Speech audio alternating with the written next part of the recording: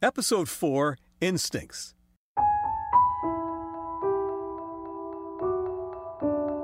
Each Tell Me a Story podcast will have a different theme. In our 4th episode, we'll focus on instinct. Instinct, by definition, is an innate, typically fixed pattern of behavior in animals in response to certain stimuli. We live by instinct every day without even knowing it. Albert Einstein said the only real valuable thing is intuition.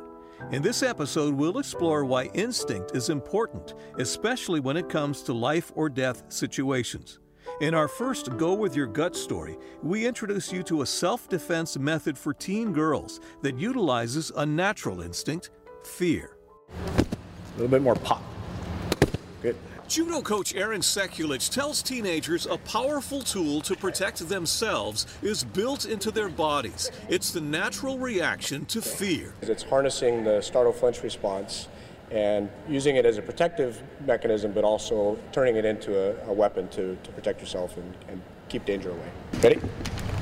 Through step-by-step demonstrations, he shows students how to defend against physical attacks by standing strong, using balance, and an arm's-length technique called spear. The stance of spear recruits the strongest muscles in your body. Troubled by the high rate of physical violence against women, Sekulich teaches the technique during summers at La Pietra School. By taking a class like this, it instills confidence in young ladies. Today, 6 teenage girls took his class. Since I'm recently graduated, I'm going to go off to college. I thought it'd be good to have some kind of self-defense methods to protect myself. Students are also taught how to detect danger and how to diffuse a tense situation. It could definitely be valuable just in case anybody wants to kidnap me or something. You never know. Sekulich has taught the spear technique to dozens of women and girls, but it can be used by anyone. Some of this stuff is used in military training and police training, so definitely it could be good for boys and men as well.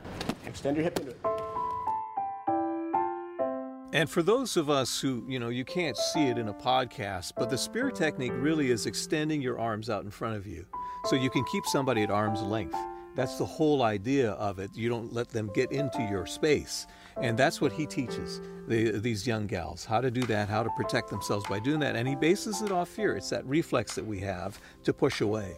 And so that's how he teaches them how to defend themselves in situations and to get away from them by running. There's nothing wrong with running and not engaging in situations like that. It's a reality that things can happen, and they can happen really quickly to anyone. And it's funny, watching the girls go through this class. We were there the first day when it was happening, so they were very shy.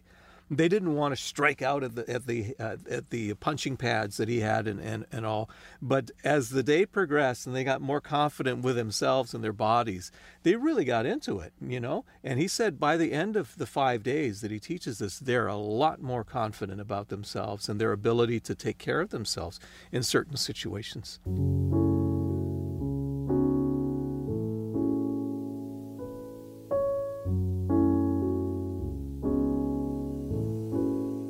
In our next story, a witness to one of the world's darkest days recounts putting his instincts to the test in this story of resilience and hope.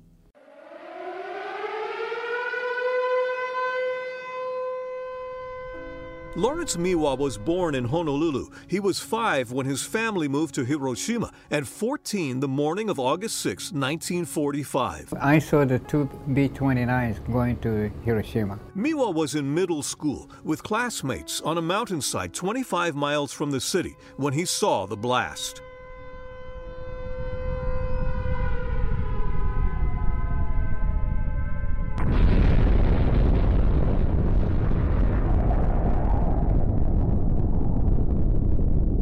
We didn't know that was the first atomic bomb. He remembers the blinding flash of yellow light and wondering if his family survived. When he returned to the city, he was stunned by what he saw. On the ground, there were only burnt lumbers and ashes. That's it. The bombing killed 70,000 people. Many more died from radiation sickness and cancer. Luckily enough, our house was built on the steel structure.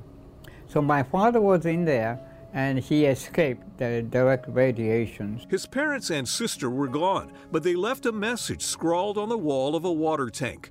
And they said, "We escaped from the city safely. A few days later, he found his family. Miwa would return to Honolulu and graduate from high school, then college, before finding success in business and banking. He is now 88 years old. I thought it was the end of the world.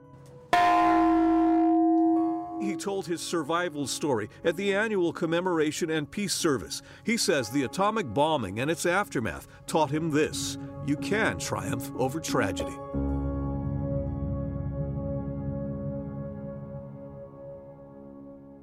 Very, very nice man.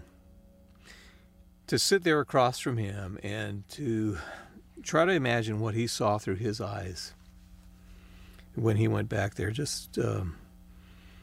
I can't imagine.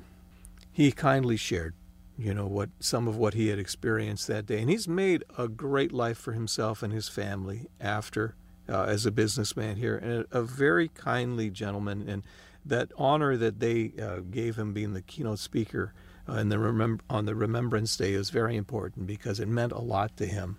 Meant a lot to him to share his story again. And I'm just glad that he sat down and shared it with us.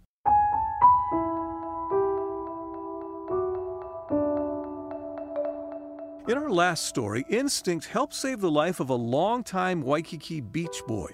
It was a combination of his own instinct that something was wrong and a lifeguard's instinct that he needed help. On August 1st, Harry Didi Robello was surfing during a big south swell, minutes before his heart suddenly stopped beating. I went out canoes first and was paddling in, and I sat up on my board and I was telling myself, this isn't good. The lifelong Waikiki beach boy remembers waving to a lifeguard who pulled his jet ski alongside. We got towards the inside, and I went to check on him, and then he was unconscious. Another lifeguard rushed to help. I'm always thinking, what could I have done better? I wish I maybe started paddling over there maybe 5 seconds sooner, but everything worked out. Ocean Safety rushed Robello to shore, where emergency responders used CPR, then a defibrillator to bring him back. I needed to get zapped. So when they brought me in and they zapped me, I came right back one time. Doctors say Robello experienced sudden death syndrome, unrelated to the heart attack he suffered 2 years ago. He said thank you many times to the men who saved his life, who are also his friends. He did it again today. I'm just glad I was able to be there for him because, he has a wife, he has 2 young boys. Surgeons installed a pacemaker, and Robello gets regular checkups. He says he feels great. I try to look at something bad, make it positive. This is as positive as something bad is going to get. And Lisa with the 2 SUPs, they paid already too? Robello runs Aloha Beach Services, the company his parents started in 1959. The near-death experience has given him a new appreciation for life. There are 2 aspects of instinct with this story. Didi had the instinct that something just did not feel right when he was paddling in to shore that day. But he also would not have been surfing that day if there wasn't a big south swell. He was going to be canoe paddling in a whole other part of the island.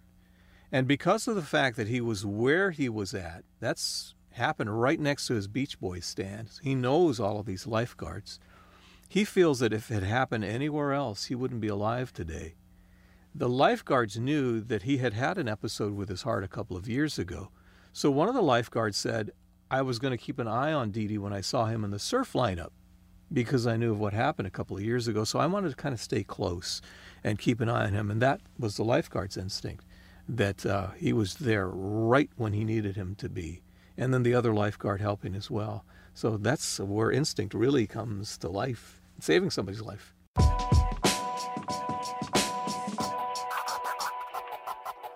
As our 4th episode of Tell Me a Story comes to a close, I wanted to end with this story of someone following their instinct. Automaker Henry Ford faced falling demand for his cars and high worker turnover.